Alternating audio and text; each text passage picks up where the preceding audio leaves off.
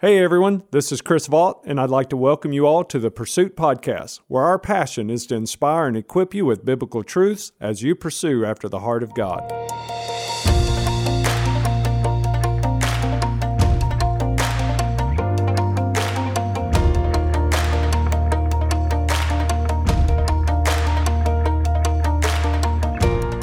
Our world offers us much, but one thing our world cannot provide is hope. Christ alone offers us hope, both for this life and for life eternally. This is episode 4. Let's turn together to 1 Corinthians chapter 15 in the Bible, and today's topic, Hope Lives. Let's turn together about this hope that we have as believers. And if today you're here and you're just kind of checking things out, and maybe someone brought you or encouraged you to come and you came and you don't know all about this Christian thing or Jesus thing, hopefully today, by the time you leave, you'll understand what this message of Jesus is all about and how much He loves and adores you and the opportunities that are available for all of us who put our trust in Christ. So here's how I want to get started. I'm going to ask you a question, and when you hear this question, don't say it out loud. I want you to just write it out on your message notes there or draw the emblem out, because today I want to talk to you a little bit about symbols and emblems that Christians have used for 2,000 years to describe our faith. So here's what I want to ask you. When you hear the term Christianity, what is the emblem or symbol that immediately pops into your mind? And it may be different, so don't say it out loud. Friday night, everybody kept saying it out loud, even when I told them not to. Right? And then they influenced everybody else beside them. So you just think about it for a moment and write it out on your message notes or draw it. What is the emblem? What is the symbol that pops into your mind when you think about Christianity? If you got your message notes out there, I gave you some fill in the blanks, and the first one is there. And I just wonder if this is the one that most of you thought about, and I want to see some hands raised or hear you holler back at me, okay? How many of you thought of a cross? All right, look at that. Most of the people here today, right? So that's your first fill in the blank there. What emblem comes to your mind? For most in our culture, now watch this, most in our culture think of a cross when you think about Christianity. And the cross is a mighty, powerful, wonderful emblem of our faith. Amen? And we have to go to the cross, and you have to think of the cross, because without the cross of Jesus, we're all still in our sin, and there is no hope of our forgiveness because we cannot pay for our own sin debt. All of us need a Savior because all of us have sinned. You've either sinned willfully or you've just sinned because it's in your nature and it's just easy to sin. Does anybody here want to testify with me it's easy to sin? In fact, just to make sure you're in the room with all the right people, I want you to look at two people right now. Don't say a word. Just raise one eyebrow at them. They'll know that they're in the right room because we're all in this together. Can I get a witness? We're all in this together, and we need a Savior. Now, here's the amazing thing about the cross. This is why the cross means so much to us. The cross is a symbol of our victory over sin. The cross is the symbol of victory over sin. And the reason the cross is so important to us is because we didn't go to the cross, Jesus did. Jesus paid for our sin debt. No other religion claims what Christianity claims, that God became one of us and God took our sin upon Himself and God paid for our sin. In fact, when you think about Jesus Christ who went to a cross to pay for the sins of the world, you need to remind yourself that He was virgin born. If you've ever celebrated Christmas, you celebrated the virgin birth of Jesus. And the reason He was virgin born is totally tied to your salvation. You see, if you know human genetics, you know that the child's bloodline, the blood type of the child is determined from the father's side. And you got to understand, why was He born of a virgin woman but not an earthly father? His father was God, right? God conceived in Mary's womb and Jesus was born. He took on human flesh through His mother's side so He could be like one of us. But when he was on the cross and the blood began to pour out of his body, that was not just any blood. That wasn't the tainted blood of the Father's sin, because he had no earthly father. The blood that came out of the Lord Jesus on that cross was the sovereign, holy blood of his heavenly Father in the body of Christ. And when Jesus went to the cross, God's blood was poured out for your sin and mine. And because of the cross, we have victory over sin. If anybody's excited about that and thankful God paid for your sin, you ought to just give him like 5 seconds of a shout. All over this house, watching online, wherever you're at, driving, you ought to just go into a praise right now, right? But now, listen, Peter, one of the apostles of Jesus, Peter wrote to Christians who were suffering. And not only just suffering, but also questioning about their forgiveness and grace, because how many have ever questioned, did God really forgive me? And as a great reminder, I want you to look on your message notes at what Peter wrote to these early Christians. He wrote, and Peter was an eyewitness of the crucifixion and the resurrection, saw Jesus alive from the dead, and he wrote this letter later on, about 30 years later. Peter writes this letter, right? And here's what he writes. He says, he himself, talk about Jesus, bore our sins. If you got a pen out, circle that. He, Jesus, bore our sins. Whose sins did Jesus bear? Ours. And where did he bear them? In his body on the cross. This is why the cross is a beautiful symbol for us as Christians. So that we might, underline this, die to sin and live to righteousness. Jesus took our place on the cross so we would die to sin and live to righteousness. And I love this last line. Let's say it all out loud together. Ready, go. And by his wounds we are healed. By the wounds of Jesus on the cross we have victory over sin, but not just victory over sin. The cross is also a symbol of surrender.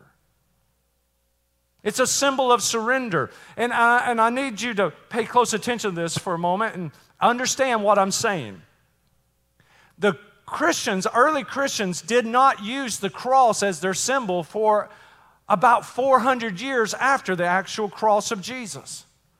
It was the 4th or 5th century before historical artifacts start showing up that Christians widely used the cross as the emblem of Christianity, and it didn't become the official emblem of Christianity until the 5th century.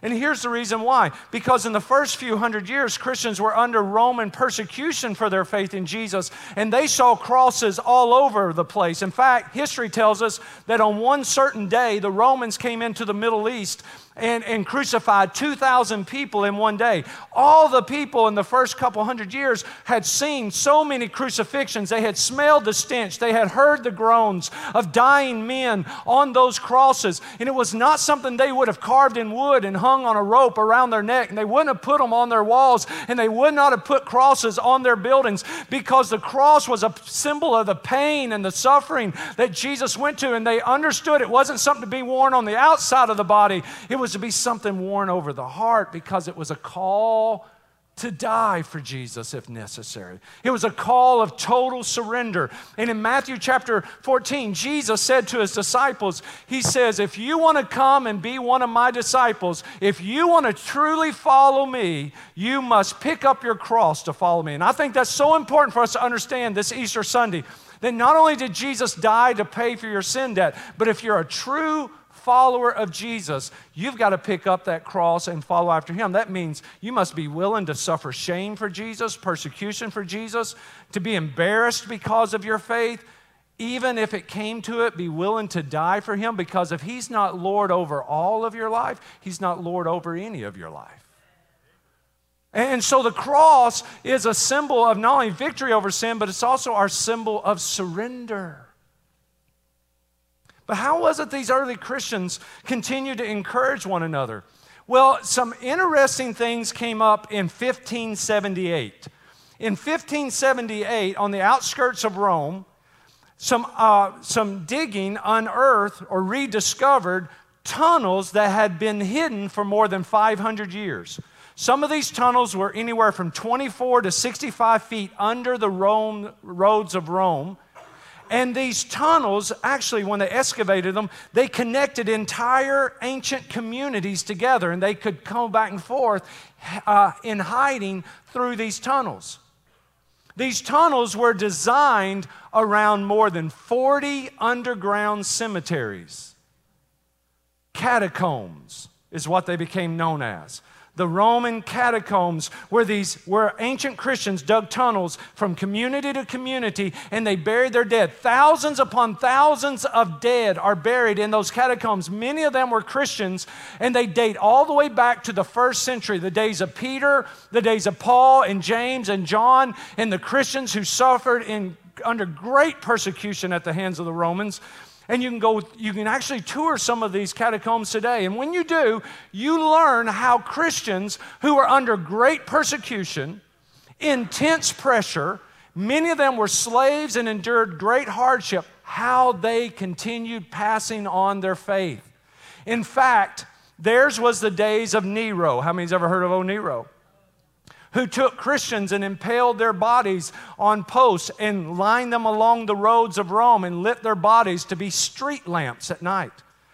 If you've ever used a Roman candle during the 4th of July celebrations, that term comes from Nero impaling Christians and lining up his garden as he held parties for Rome's social elite. He would light his garden with the bodies of Christians.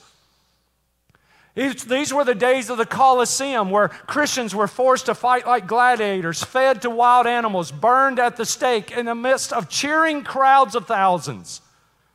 These early Christians who are buried in those catacombs, theirs was the days of suffering under Trajan and Aurelius and Domitian and Diocletian. These were the ones who suffered greatly for the name of Christ. And one of the great emperors even made the statement, every time I kill one Christian, 2 pops up in their place. It was as if the greater the persecution, the more the gospel of hope spread. How did that happen? Well, when they found these catacombs, they found that the Christians inspired one another by the use of symbols and emblems. Some of them weren't educated, so they couldn't read or write, but they could draw. So what were some of those emblems found in those catacombs? I want to show you some of them today. The one, of course, you've already wrote down was the cross. Now, the cross didn't show up in the catacombs until around the 4th and 5th century, but here's actually one of the crosses engraved in the catacombs. And that would have been after Constantine would have made Christianity legal in the Roman Empire, so they could wear crosses or talk about the cross openly at that point and not immediately be killed for it. And so they have the cross there up on those catacombs. Another one of the emblems they used was a peacock. I want to show you a peacock in one of the catacombs. Look at that. That is cool. The peacock was a symbol of eternal life. And so when they used a peacock, they would remind one another that they had eternal life. They couldn't go out and just broadcast it always, but they could put an emblem, and people would walk through the catacombs and they'd see the peacock and they'd be reminded, man, we have eternal life through Jesus Christ. They would use a ship. Here's one of the oldest actual pictures of one of the ancient ships on a catacomb right here.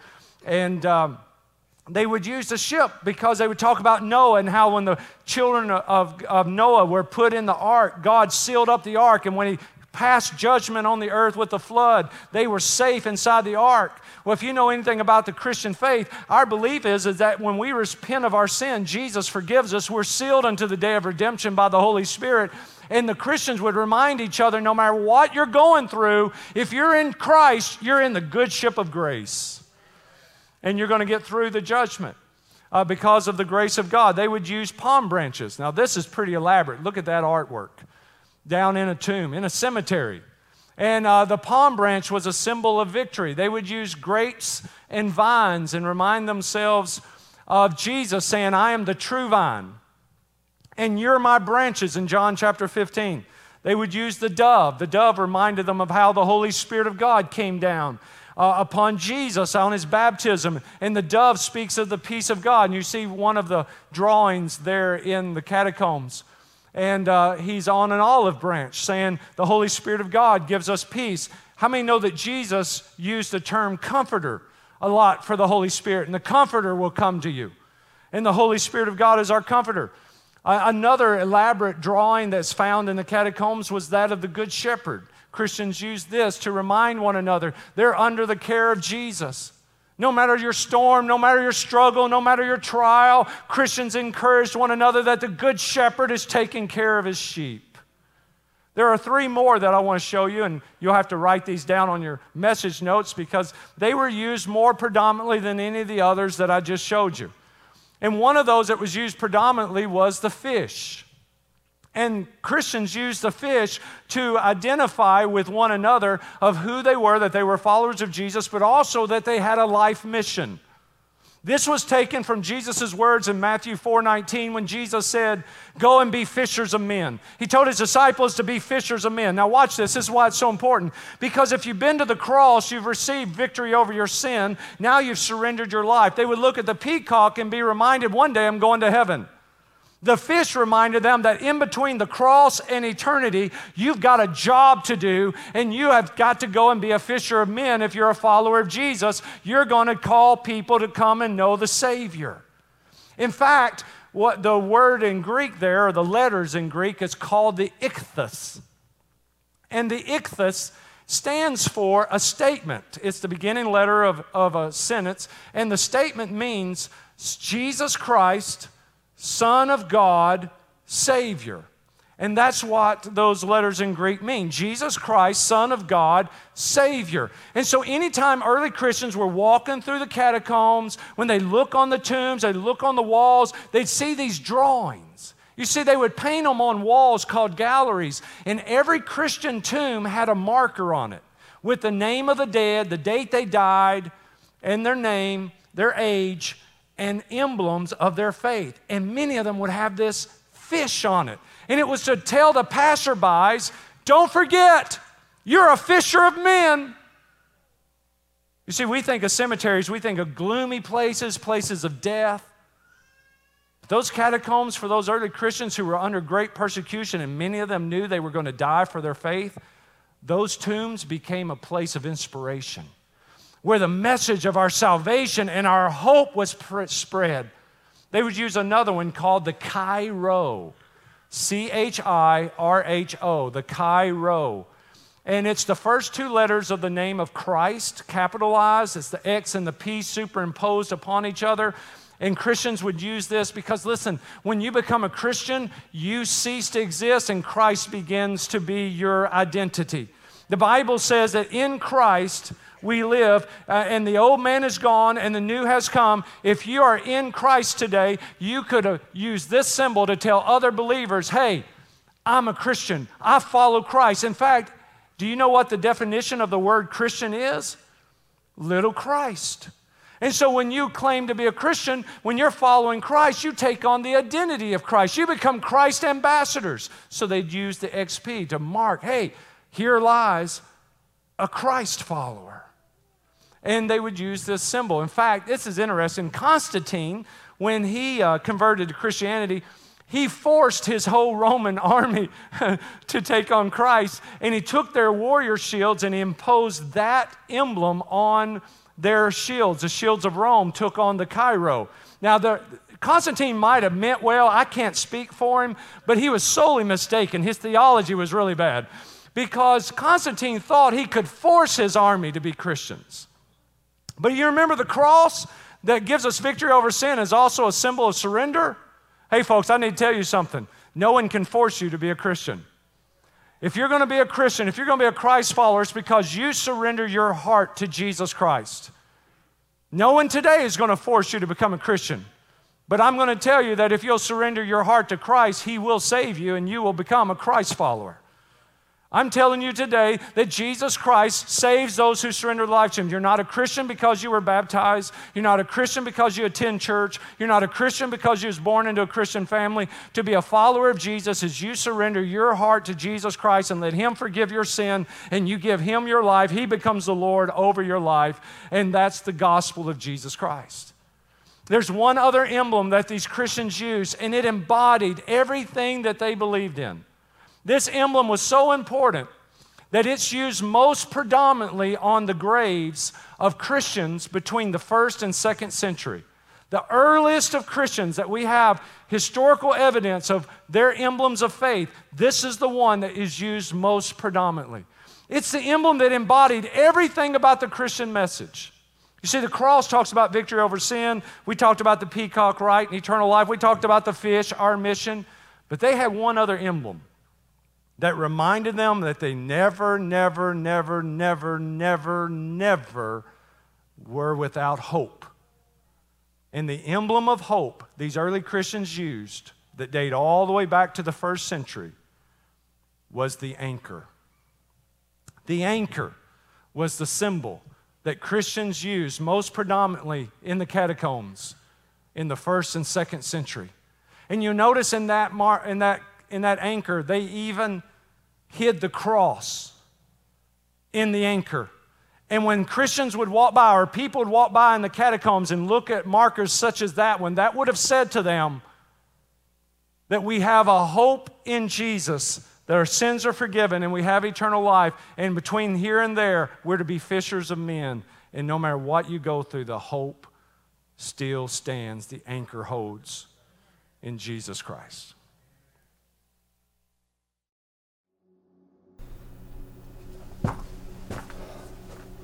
This is ridiculous.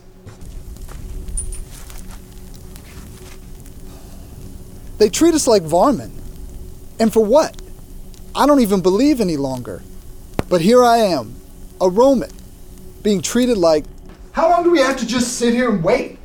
I've been in management for like 8 years now, and they're treating me like... Quit whining, Crawford. I may not be in management, but I have more time than anybody in this room. Look, guys, we've all got a lot at stake here. That's enough, Cronus. Remember, my friend, we're no longer Roman or Jew. We're children of God. Craig, I know you're getting ready to retire. Crawford, you got 3 kids. I've got 2 in college. All of us need this job. None of us want to start over. But we can't put our trust in this job or any other. Oh, cut it out with all the freaking Bible talk. I just want to be mad right now. I'd love to punch Edward Sims right in the mouth for dragging our lives out like this. I guess the millions he made weren't enough. Now he's got to cut our jobs too. No! We believed a lie. And where is Jesus now as our families are burnt alive? I just wish he would hurry up.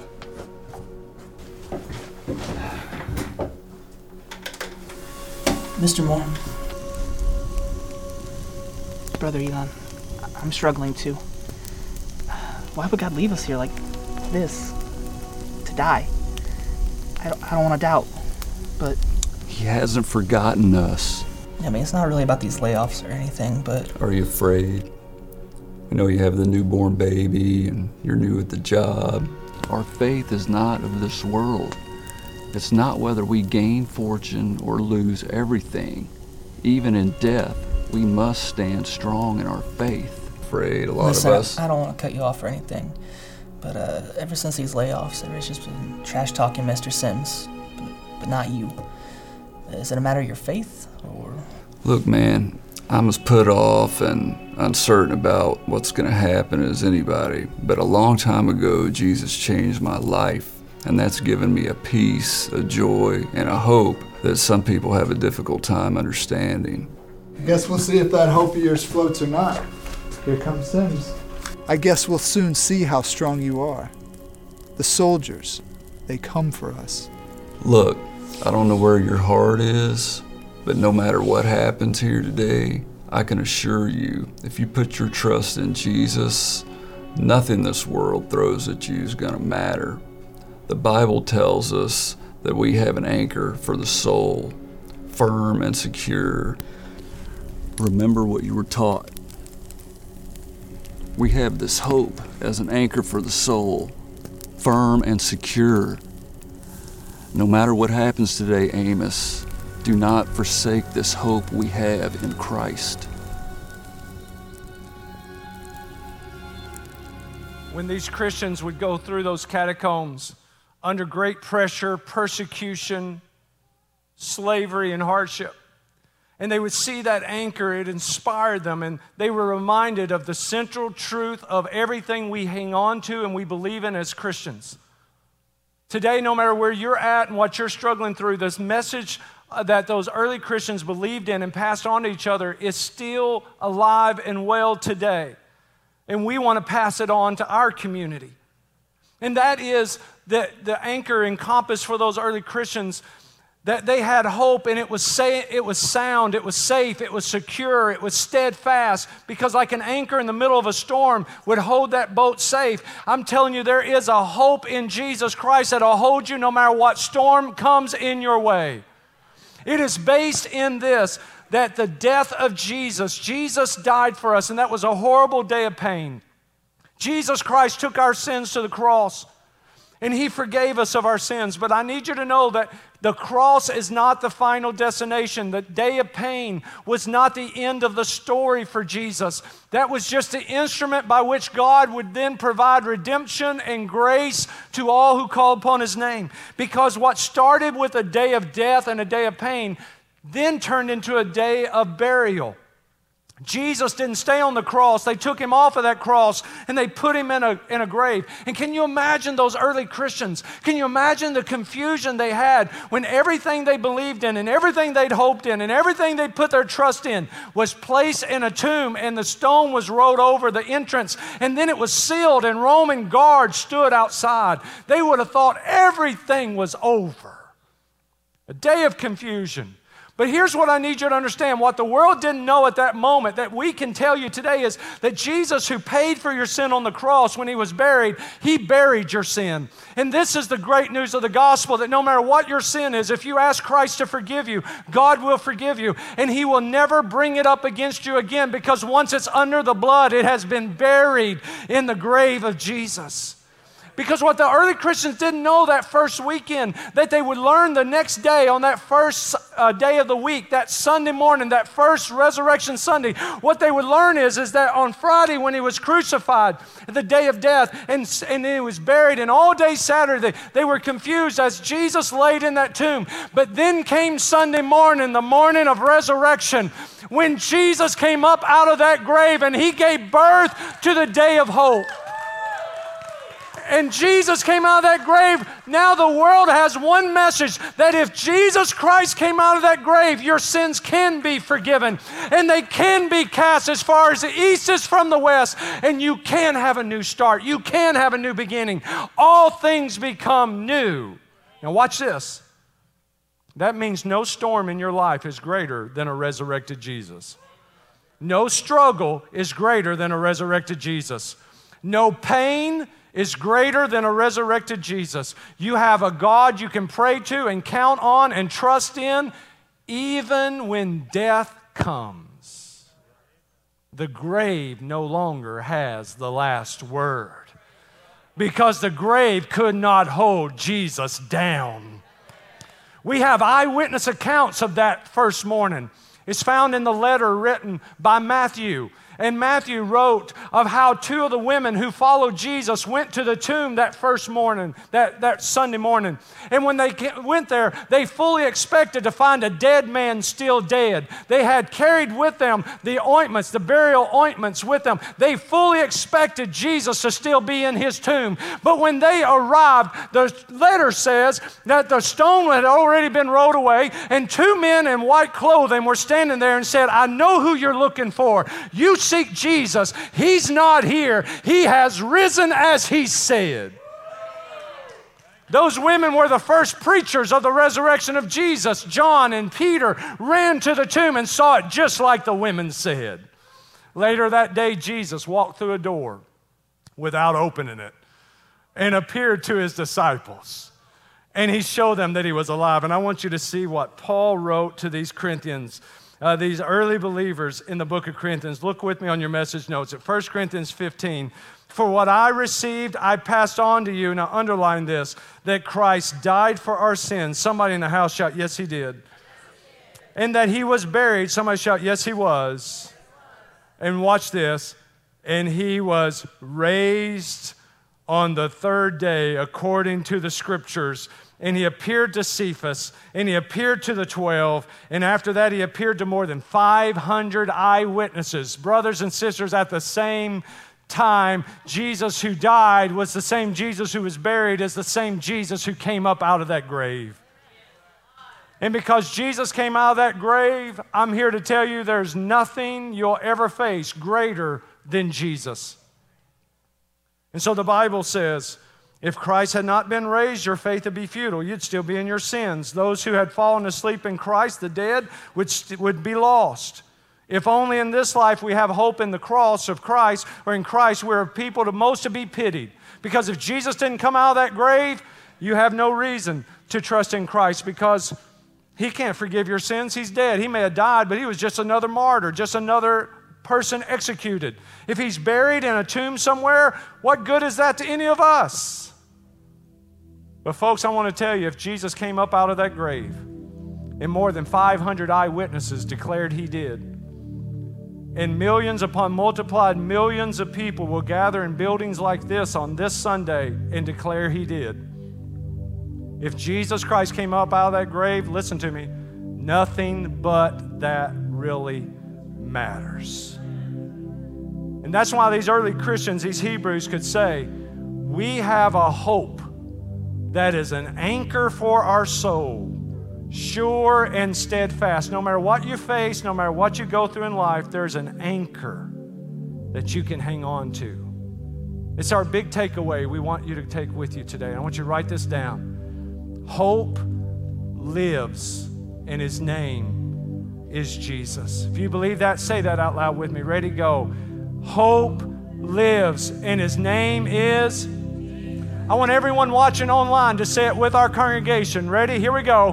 Hope lives, and His name is Jesus. And if you believe that today, I dare you to stand up and give Him 5 seconds of praise like you know He came up out of that grave. Praise like you know hope is alive today. And no matter what you're facing, if you'll call on Jesus, there's hope for it. No problem's bigger than Jesus. No sickness is bigger than Jesus. No struggle is bigger than Jesus. No strain is greater than Jesus. Death isn't even greater than Jesus. You put your faith in Him, He'll save you. He'll stay with you through any storm you face here. And one day He'll take you home and spend eternity with Him. Do you believe that today? I believe it with all my heart. Thank you for joining us today for the Pursuit Podcast. For more content, to read our blog, watch past sermons, or find other great resources, check us out at chrisvaught.net, and then check us out on social media. Then tune in again next week, and we will open our Bibles and together pursue after the heart of God. Thank you again for joining us at The Pursuit.